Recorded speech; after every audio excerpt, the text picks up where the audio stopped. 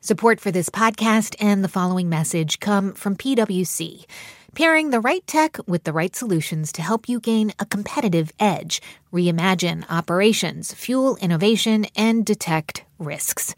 Human-led and tech-powered. It's all part of the new equation from PwC. Hey, it's Guy here. So a couple of decades ago, things like gene editing, designer babies, super intelligent AI, they were all considered science fiction. But whether we like it or not, that technology is now at our fingertips. So how will our actions today affect how this technology is used tomorrow? Today's show is called Future Consequences, and it originally aired in September of 2017. This is the TED Radio Hour. Each week, groundbreaking TED Talks. TED Talks. TED. Technology. Entertainment. Design. Is that really what it stands for? I've never known that. Delivered at TED conferences around the world. The gift of the human imagination. We've had to believe in impossible things. The true nature of reality beckons from just beyond. Those talks, those ideas, adapted for radio. From NPR. I'm Guy Raz. So imagine being able to go into the future, just to, get a glimpse of what things might be like.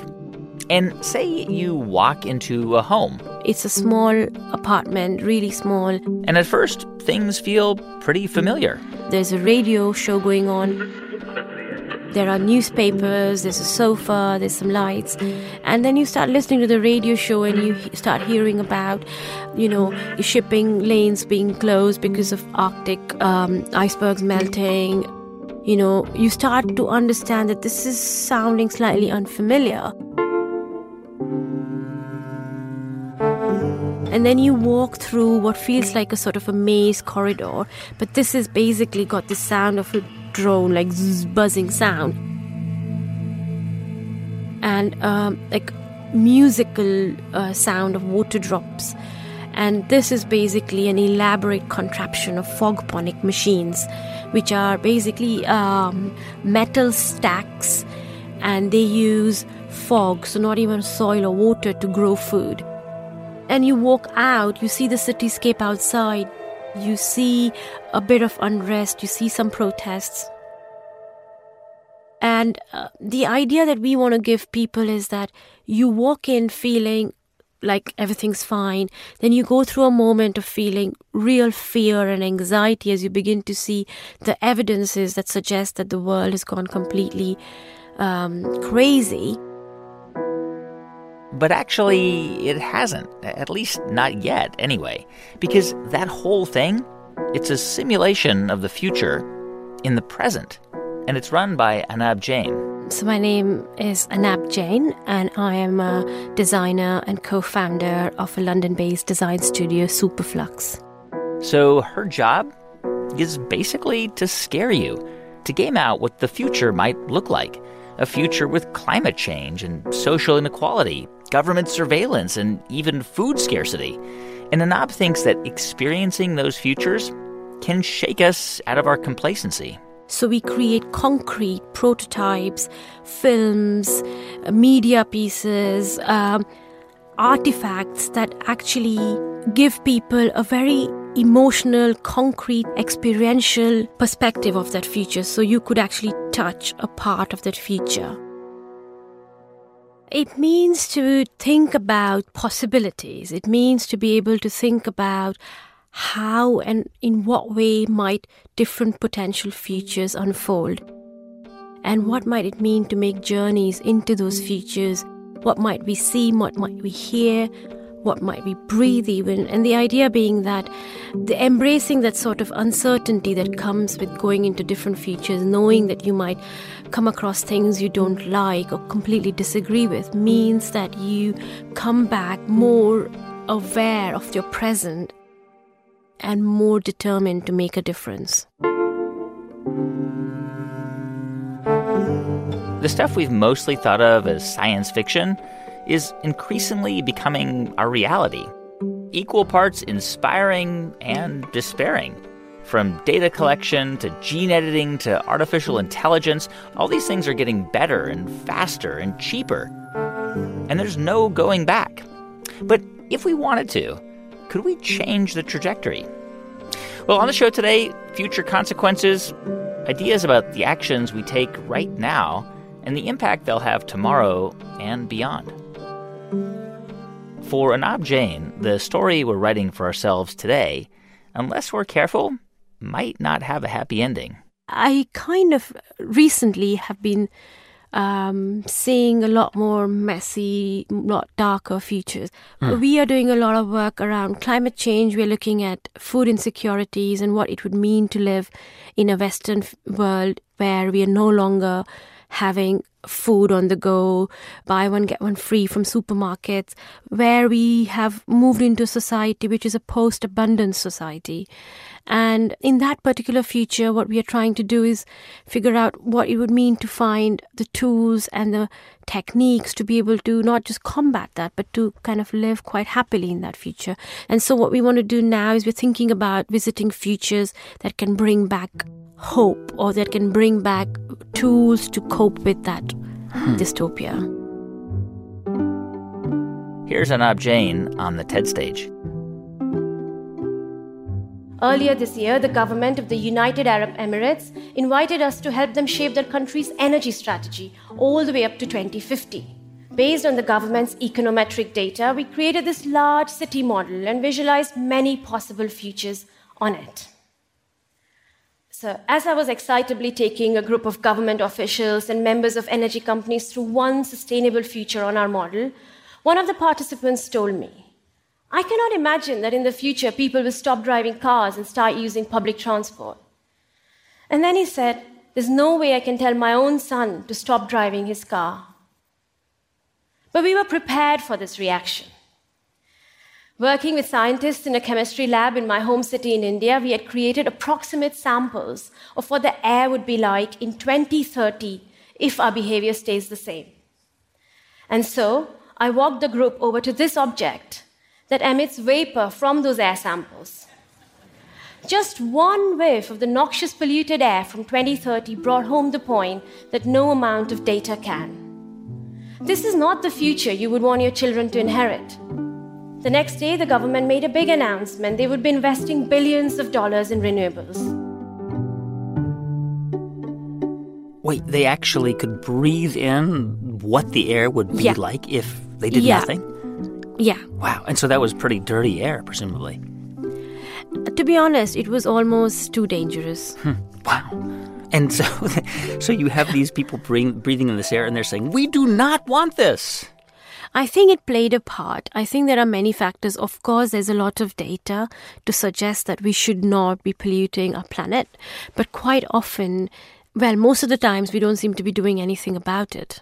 Yeah, because there's this disconnect, right, between the things we know we have to do, like why many people don't exercise, they don't eat well, and the fact that we don't do them. Yeah, I think there are a few things at play. One is the idea that the more data we have around us, I think we have cultivated a kind of a practice of data spectatorship. So we look at the data and we look at beautiful visualizations and we look at graphs and we look at metrics. We just become spectators. We don't kind of understand the deeper stories that need to be told around that data that actually connect directly to our lives. So there's a disconnect there. For a recent project called Drone Avery, we were interested in exploring what it would mean to live with drones in our cities. Let's imagine we are living in a city with drones like the Night Watchman. It patrols the streets, often spotted in the evenings and at nights. Now, what if you could see the world through its eyes? See how it constantly logs every resident of our neighborhood, logging the kids who play football in the no-ball game area and marking them as statutory nuisances. Its glaring presence is so overpowering, I can't help but stare at it. But it feels like each time I look at it, it knows a little more about me. Like it keeps flashing all these Brian Air adverts at me, as if it knows about the holiday I'm planning. I'm not sure if I find this mildly entertaining or just entirely invasive. Whilst drones like Night Watchman in these particular forms are not real yet, most elements of our drone future are in fact very real today. For instance, facial recognition systems are everywhere, in our phones, even in our thermostats and in cameras around our cities, keeping a record of everything we do, whether it's an advertisement we glanced at or a protest we attended. These things are here, and we often don't understand how they work and what their consequences could be. So just a quick a disclaimer before I go further is that this is a potential future. This is not a prediction. We are exploring one possibility. I imagine that alongside this kind of breadth of technological acceleration, we have big challenges around climate change and social inequality. So if you sort of put these kind of big challenges together, which they will collide and intersect with each other, you'll probably find that actually you have a lot more weather uncertainty, you have food shortages, so you might be walking with your smartphone, but I don't know how much connectivity you'll have. People will be stealing food off each other. There'll be those kind of challenges. Yeah, I mean, so let's talk about something that's very real now, especially in Western countries, which is income inequality. There are just huge and growing gaps between wealthy people and people who are struggling just to feed their families. I mean, how do you game that out in the future? What does that future look like? Terrifying. I think that is actually one of the biggest challenges. I think social inequality, and in fact, I hate to use that term as well because I don't think it's the right way of describing the situation we found ourselves in. Because of climate change, I think those who have the least power to affect the future are going to be the worst affected. And you're seeing that. You're seeing some of the biggest swaths of people being forced to emigrate and migrate. And war-torn regions, a lot of the background around those conflicts is climate change related.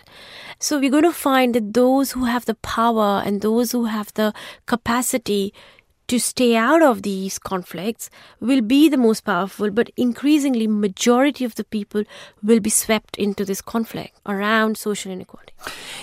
I think about all these consequences and of the decisions and actions that we take today, and I have to admit, I feel somewhat disempowered, and I have a platform. I mean, I have this show and you have a platform, and yet I feel powerless. Do you know what I mean? It's almost like there's almost a paralysis. Like you think about it, these things are happening, and you think, I don't know what to do. This is, when I was saying this is totally, I feel that all the time, and I think, the real challenge here is to understand where power lies. Because once we begin to understand that, we can understand it in relation to our powerlessness. And that actually, every individual does have some power.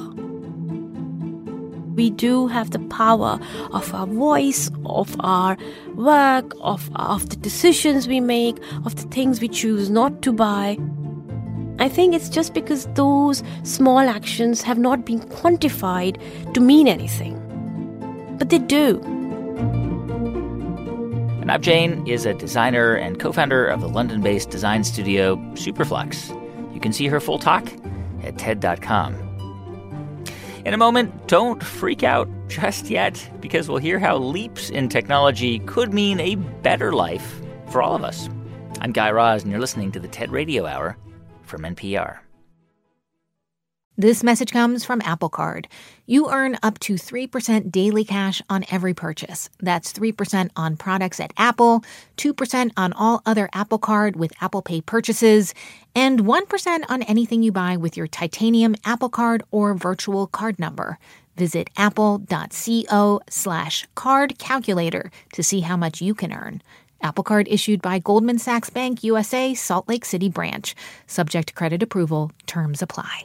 This message comes from NPR sponsor Planet Oat. While some podcast topics can be complex and pretty heady, Planet Oat oat milk is an uncomplicated no-brainer.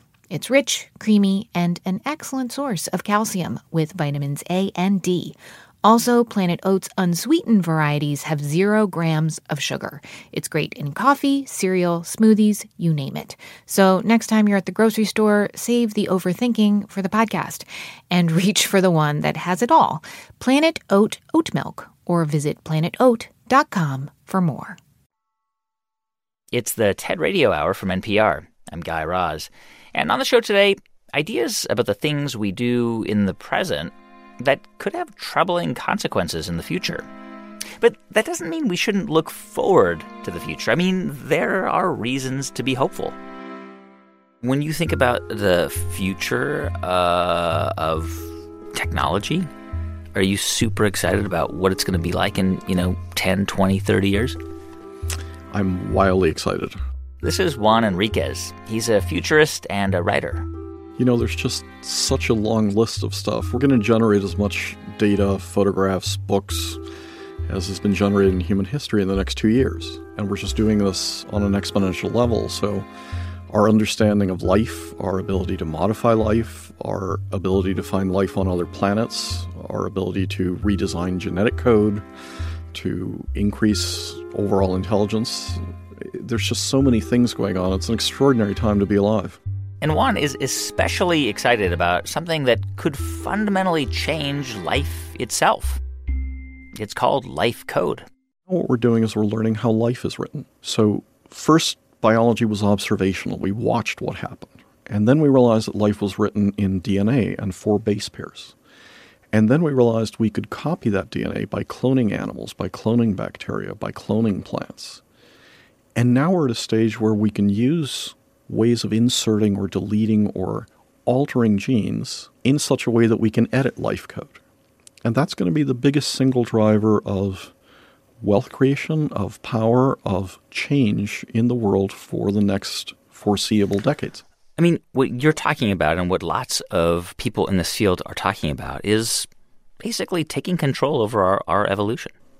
I think that's exactly right. And we're at this break point where we're playing on a 6-dimensional chessboard because you can change the basic DNA code. You can change the way it's executed through proteins. You can change it by changing the environment.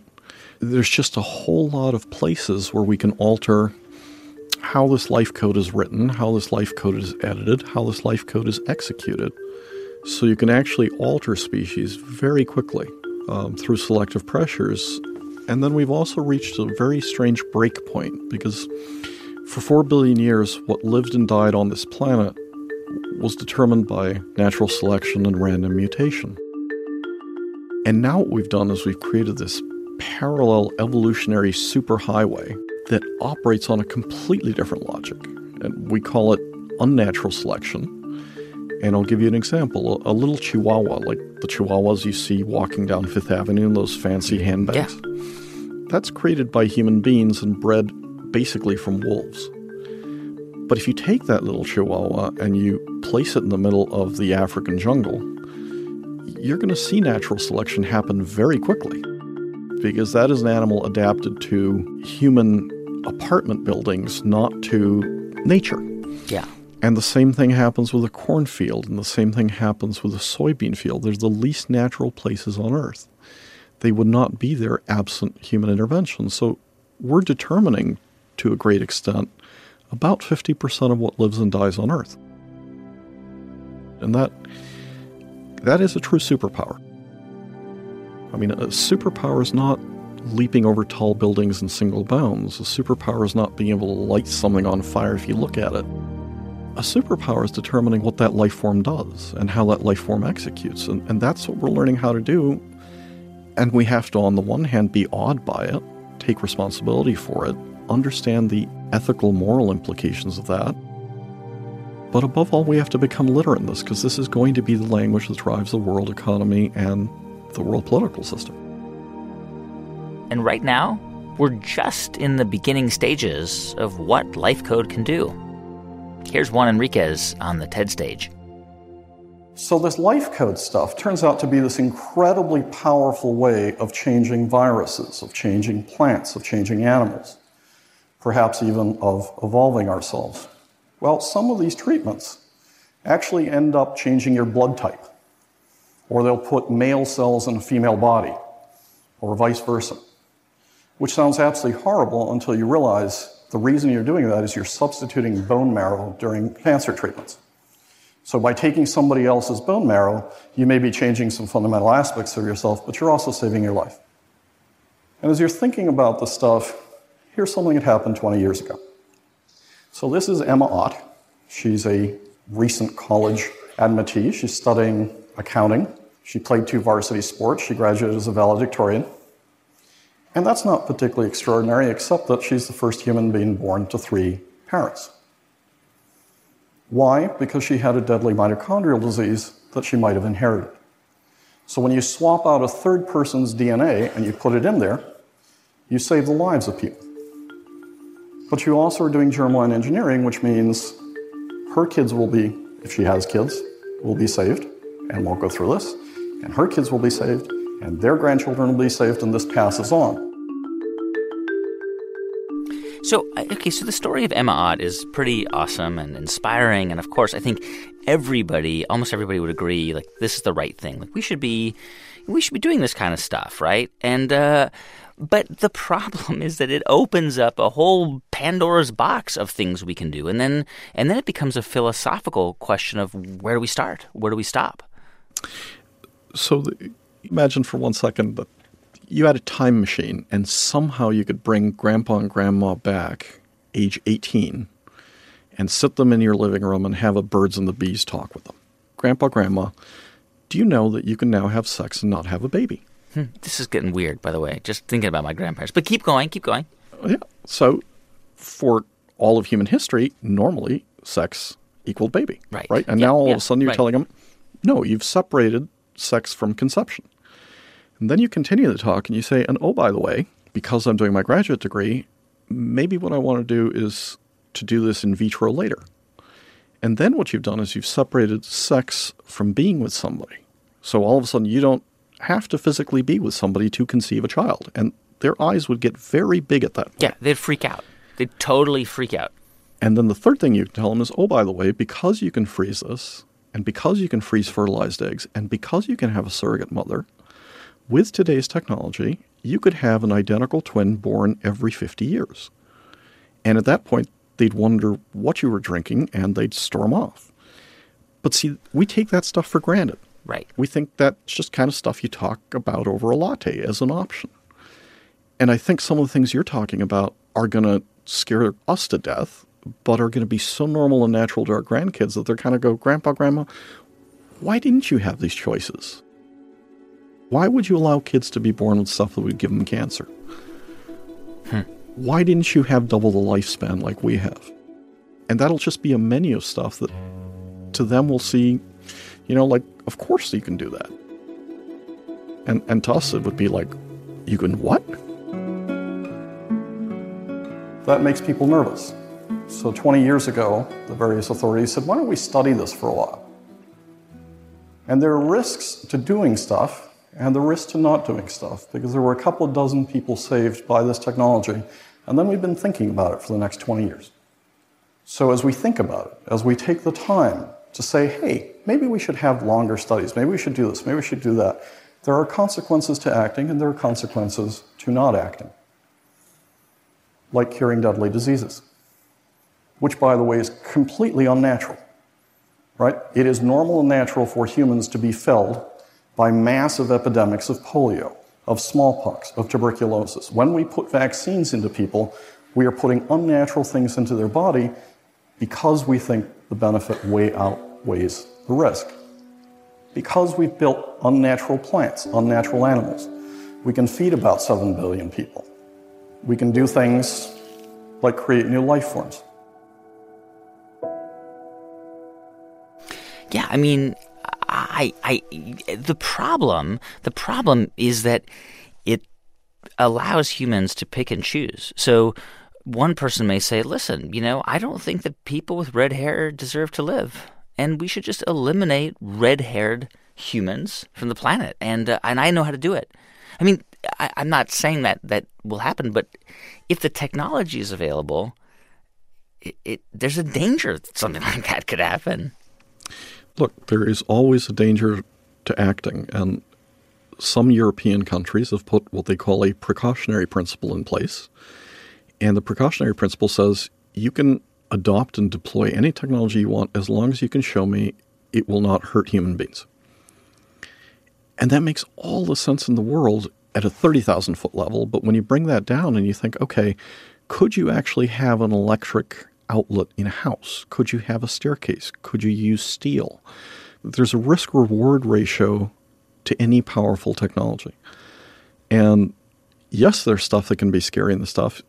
There's also stuff that can cure some really nasty diseases. There's also stuff that can allow us to live much longer, much healthier lives. So you have to measure the upside and the downside and not just be scared of it and not just be complacent about it. Yeah, okay, fair enough. I mean, look, I'm an optimistic curmudgeon, so I despair of some of the current politics on all sides. I despair about the ability to concentrate wealth in 100 hands, literally 100 families. I worry about some of the weapons we're creating. But overall, I think we're in a period where we can make an enormous chunk of lives in this world far, far better off.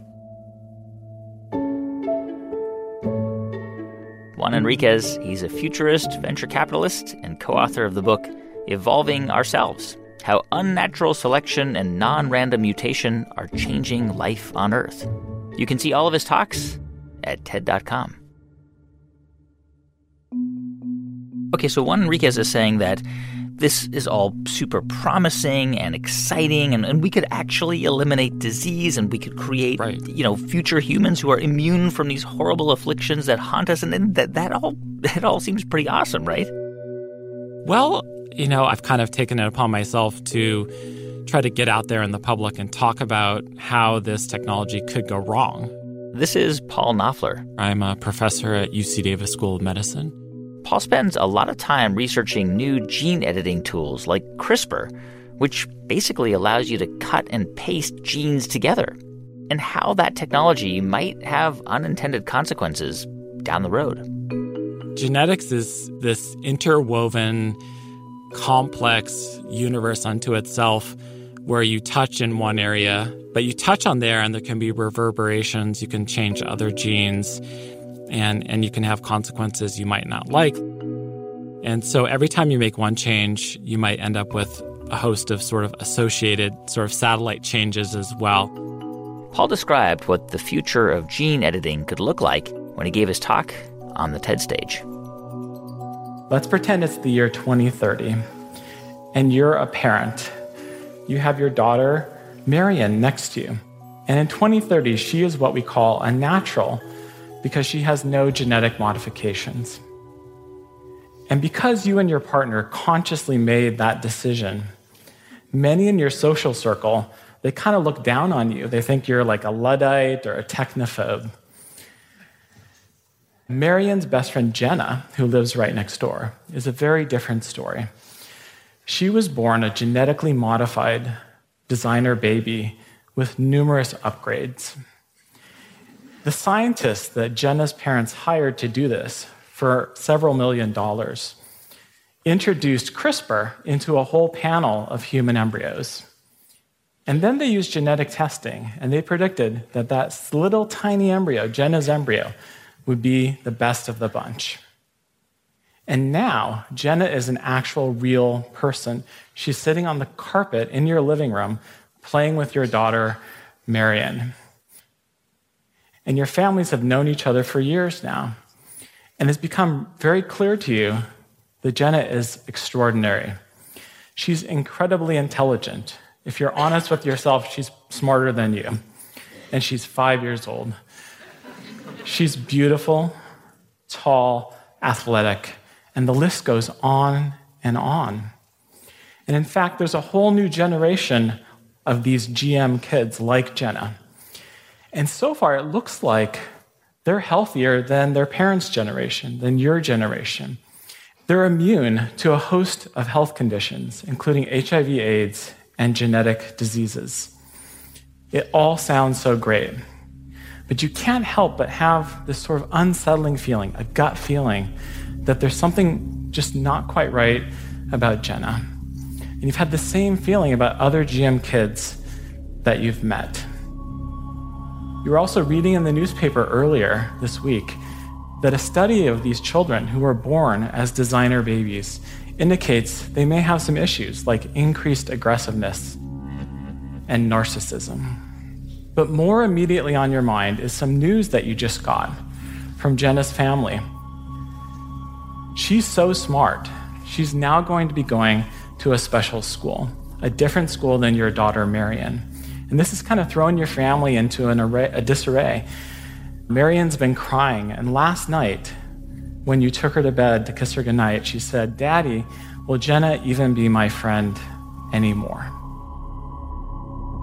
This sounds totally freaky. I mean, you are saying that within 15 years, people could be designing their own babies, like free of genetic diseases and even choosing traits, which in some ways sounds pretty good, but as you point out, it could create enormous problems as well. Yeah, it can seem very positive. It can seem like a goal we should go for. Yeah. Who can argue with someone being healthier and, perhaps having certain traits that are broadly perceived as quote-unquote better. But along with those things that society might perceive as desirable traits, perhaps they would be more aggressive, or perhaps they might develop some kind of unexpected disease later in life. And so at those kinds of levels, we can't always anticipate what the consequences will be. There's also a concern if you imagine that kind of future in 15, 20, 25 years, there could be these sort of genetic class distinctions, right? There will be people who could afford to genetically modify their children, and then there will be those of us who couldn't. And I think there could be substantial negative consequences from that in terms of social justice and instability in society. And so as much as that, hypothetical genetically modified designer baby Jenna of the future might seem like a wonderful thing to potentially pursue technologically, for me, it seems very risky. Yeah, I mean, it could be great if we could eliminate diseases like Huntington's disease or cystic fibrosis, which are just horrible diseases. But, why would we stop there? I mean, you could imagine people would say, well, let's deal with Down syndrome. Let's deal with cleft lips. Let's deal with all kinds of, debilitating deformities or whatever. It's very tricky because, again, you can find yourself kind of slipping towards changing traits, too. Like you might try to prevent a neurological disease that's horrible, but at the same time, you've successfully prevented that. That's fantastic. What if you're sort of in this weird, unexpected outcome where that kid is super smart as well, way smarter than anybody else? And then, what if someone else wants to try to repeat your experiment, not to get rid of that neurological condition, but to make smarter people? And one thing I've learned in science over the years is oftentimes these experiments we do, they don't turn out quite the way we think they're going to. In just a minute, Paul Knopfler's ideas on how we should be regulating this new technology and what it can mean for the future if we don't. Stay with us. I'm Guy Raz, and you're listening to the TED Radio Hour from NPR. This message comes from NPR sponsor Viking, committed to exploring the world in comfort. Journey through the heart of Europe on an elegant Viking longship with thoughtful service, destination-focused dining, and cultural enrichment on board and on shore. And every Viking voyage is all-inclusive, with no children and no casinos. Discover more at Viking.com. This episode's sponsor is PwC, which offers the following message. A robot may not be coming for your job, but competitors are coming for your market share. PwC pairs the right tech with the right solutions to help you gain a competitive edge. Reimagine operations from the cloud, fuel innovation with responsible AI, and detect risks before they become headlines. Human-led and tech-powered, it's all part of the new equation from PwC. This message comes from NPR sponsor Mint Mobile. From the gas pump to the grocery store, inflation is everywhere. So Mint Mobile is offering premium wireless starting at just $15 a month. To get your new phone plan for just $15, go to mintmobile.com/switch. It's the TED Radio Hour from NPR. I'm Guy Raz. And on the show today, future consequences. How the things we decide to do today will shape everything about tomorrow.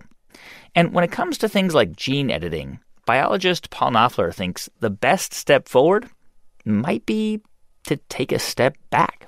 And in fact, I've been in favor of a moratorium on the use of CRISPR in reproduction, in actual human reproduction. So just to be 100% clear, I don't want to have any kind of negative impact on CRISPR research in the lab at all. And CRISPR use in things like gene therapy, which is not heritable, I'm totally in favor of that. But I do think we should say, if we're going to be using CRISPR in human embryos with the goal of making permanent genetic changes that will be passed on to future generations, right now we should not go down that path. But even if we did all agree on a moratorium, is that only going to be in one country? What happens in other countries? And it's very hard to prevent something from happening when you have a very exciting technology. Yeah. And it has such power. We know from Darwin, if we go back 2 centuries, that evolution and genetics profoundly have impacted humanity, who we are today. And some think there's like a social Darwinism at work in our world, and maybe even a eugenics as well. Imagine those trends, those forces, with a booster rocket of this CRISPR technology that is so powerful and so ubiquitous. And in fact, we can just go back 1 century to the last century to see the power that eugenics can have. So today, I see a new eugenics kind of bubbling to the surface. It's supposed to be a kinder, gentler, positive eugenics, different, than all that past stuff. But I think even though it's focused on trying to improve people, it could have negative consequences. And it really worries me that some of the top proponents of this new eugenics, they think CRISPR is the ticket to make it happen. I'm not a religious person, but I'm really troubled by the idea that we take over a natural process, that nature essentially stops in humans, and humans, we become God.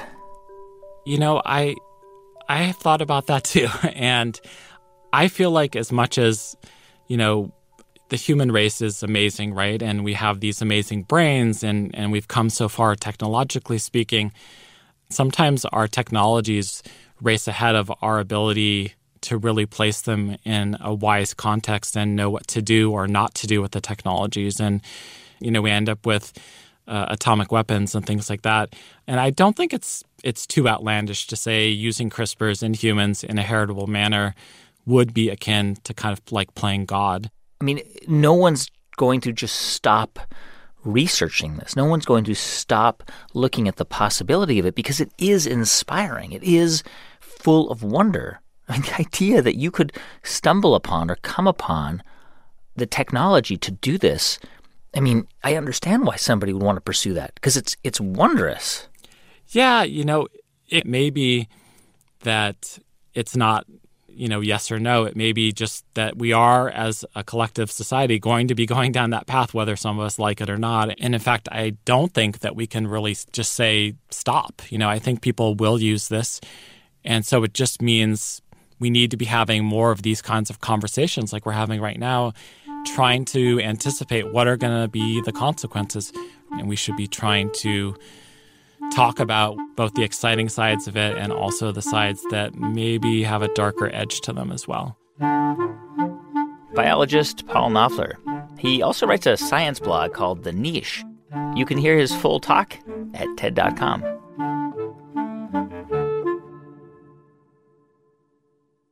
On the show today, future consequences.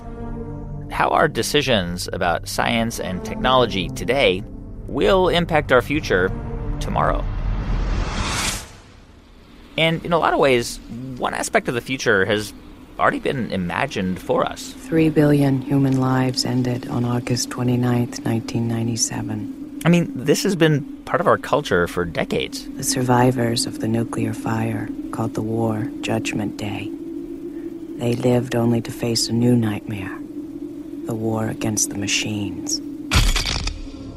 Okay, so you might recognize this scene. It's Sarah Connor in Terminator 2, describing how artificial intelligence sparked a nuclear attack and then waged war against the surviving humans, which is something that should terrify all of us, right? Yeah, and what especially worries me about artificial intelligence is that I'm freaked out by my inability to marshal the appropriate emotional response. Which should be what? Oh, I think potentially it's the most worrisome future possible, because we're talking about the most powerful possible technology. This is Sam Harris. I am a writer and podcaster and neuroscientist and also armchair philosopher. And Sam says our inability to react to this future with urgency poses a big problem. The quote from Stuart Russell, the computer scientist at Berkeley, is, "Imagine we received a communication from an alien civilization which said, 'People of Earth, we will arrive on your planet in 50 years. Get ready.'" Right now, just imagine that. Now, that is the circumstance we are in, fundamentally. We're talking about a seeming inevitability that we will produce superhuman intelligence which, once it becomes superhuman, then it becomes the engine of its own improvements. Then there's really kind of just a runaway effect where we can't even imagine how much better it could be than we are. Sam picks up this idea from the TED stage. At a certain point, we will build machines that are smarter than we are. And once we have machines that are smarter than we are, they will begin to improve themselves. And then we risk what the mathematician I.J. Good called an intelligence explosion, that the process could get away from us. Now, this is often caricatured as a fear that armies of malicious robots will attack us. But that isn't the most likely scenario. It's not that our machines will become spontaneously malevolent. The concern is really that we will build machines that are so much more competent than we are that the slightest divergence between their goals and our own could destroy us. Just think about how we relate to ants. Okay, we don't hate them. We don't go out of our way to harm them. In fact, sometimes we take pains not to harm them. We step over them on the sidewalk. But whenever their presence seriously conflicts with one of our goals, we annihilate them without a qualm. The concern is that we will one day build machines that could treat us with similar disregard. It's crucial to realize that the rate of progress doesn't matter. Any progress is enough to get us into the end zone. We don't need Moore's law to continue. We don't need exponential progress. We just need to keep going. So we will do this if we can. The train is already out of the station, and there's no brake to pull. You believe that it is inevitable that at some point we humans will create the technology to more or less replicate humans. Yeah, I think that the moment you recognize that intelligence is platform independent, then you just have to give up this idea that there's any barrier to machines becoming superhuman. And when they do become superhuman in their abilities to design experiments, to engineer new machines, then they will be the best at doing that. But we're not there, right? I mean, at this point, there are a lot of things humans do that machines and robots just can't do. Yeah, I think this notion of a goal of human-level intelligence is quite misleading. We're living with what's called narrow AI, which is superhuman in its area of application, but is not at all general, and therefore isn't nearly as good as the human mind is now. Or the best chess player in the world is a computer, and now the best Go player in the world is a computer. The best facial recognition system is a computer, and yet none of these systems is good at anything else, really. So I think the goal is to have general intelligence, which allows for kind of flexible learning across many different tasks and in many different environments. But once we have something that's truly generalizable and seamless, it won't be human level. It will become superhuman, and it won't be human level unless we consciously degrade its capacity to be human level. I mean, and we would never do that. Right, because that's just not a normal human response. Because when most people hear about AI or talk about it, it's with this incredible optimism. I mean, this technology will enable us to do things we can't do. We're going to be able to crunch numbers in ways that we can't right now and solve diseases through data. And machines are going to be able to do tasks and do them much faster. So, I mean, there is a sense of wonder about the future of artificial intelligence. Yeah, I think that's appropriate because intelligence is our most important resource, and we want more of it. Just think about it in terms of every problem you see in the world has some intelligent solution if a solution is compatible with the laws of physics, right? And so it's just, we want to figure out these solutions, and we want to improve human life.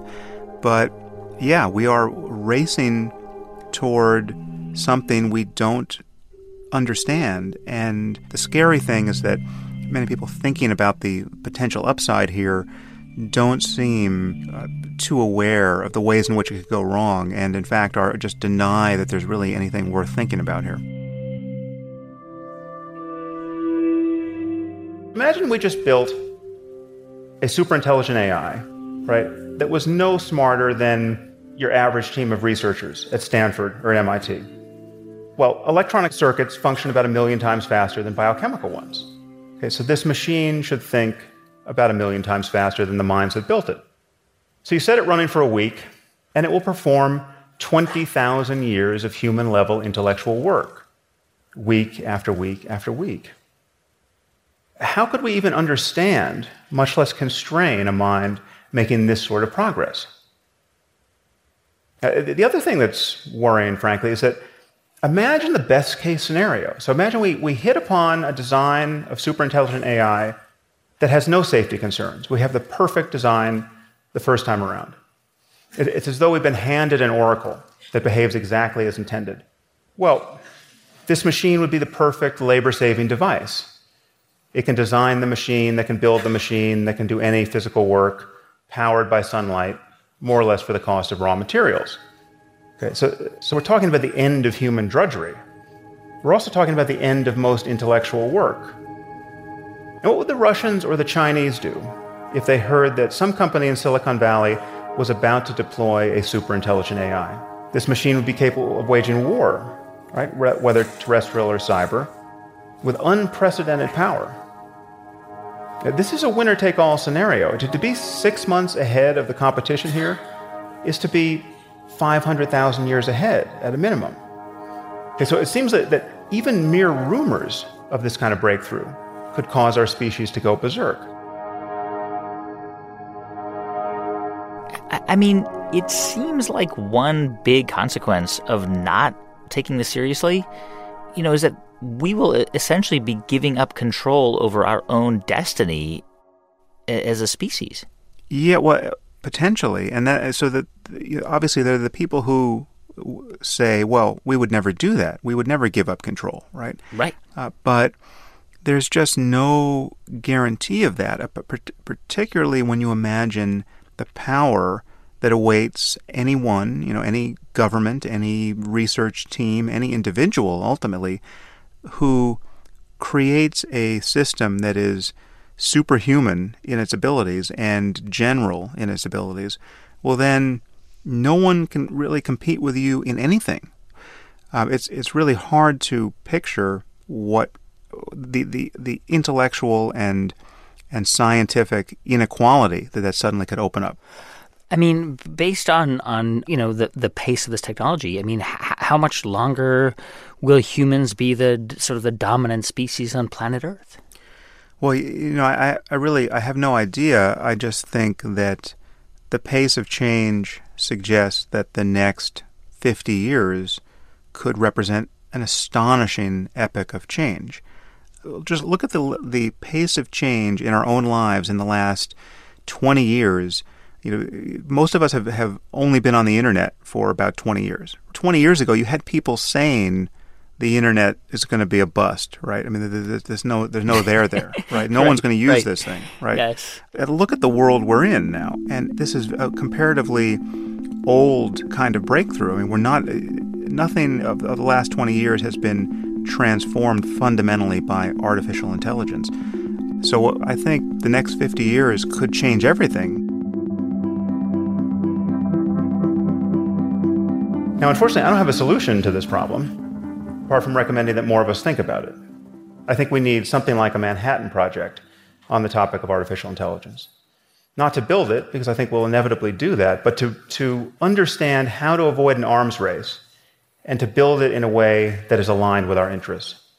When you're talking about superintelligent AI that can make changes to itself, it seems that we only have one chance to get the initial conditions right. And even then, we will need to absorb the economic and political consequences of getting them right. But the moment we admit that information processing is the source of intelligence, that some appropriate computational system is what the basis of intelligence is, and we admit that we will improve these systems continuously, then we have to admit that we're in the process of building some sort of God. Now would be a good time to make sure it's a God we can live with. Thank you very much. Writer, neuroscientist, and philosopher Sam Harris. He's also the host of the podcast Waking Up with Sam Harris. You should definitely check that out. And you can watch all of Sam's talks at TED.com. Oh, Yoshime, they don't believe me, but you won't let those robots defeat me. Yoshime, they don't believe me, but you won't let those robots defeat me. Hey, thanks for listening to our episode Future Consequences this week. If you want to find out more about who was on it, go to ted.npr.org. To see hundreds more TED Talks, check out TED.com or the TED app. Our production staff at NPR includes Jeff Rogers, Sanaz Meshkinpour, Janae West, Neva Grant, and Rund Abdel Fattah, with help from Daniel Shukin and Tony Liu. Our partners at TED are Chris Anderson, Colin Helms, Anna Phelan, and Janet Lee. If you want to let us know what you think about the show, please go to Apple Podcasts and write a review. Please also subscribe to our podcast at Apple Podcasts or however you get your podcasts. You can also write us directly. It's TED Radio Hour at npr.org. And you can follow us on Twitter. That's at TED Radio Hour. I'm Guy Raz, and you've been listening to Ideas Worth Spreading right here on the TED Radio Hour from NPR. Support for this NPR podcast and the following message come from Easy Cater, committed to helping companies, from nonprofits to the Fortune 500, find food for meetings and company events. With online ordering and 24/7 live support. Learn more at easycater.com. This message comes from NPR sponsor Capella University. With Capella's FlexPath learning format, you can earn your degree online at your own pace and get support from people who care about your success. Imagine your future differently at capella.edu. On Wildcard, the new podcast from NPR, you'll hear people like comedian Jenny Slate reflect on their lives. What is something you think about very differently today than you did 10 years ago? Dressing, like not salad dressing. I've always loved it and I'll never stop. Dressing my body. That's all part of the new game show Wildcard, only from NPR. Listen wherever you get your podcasts.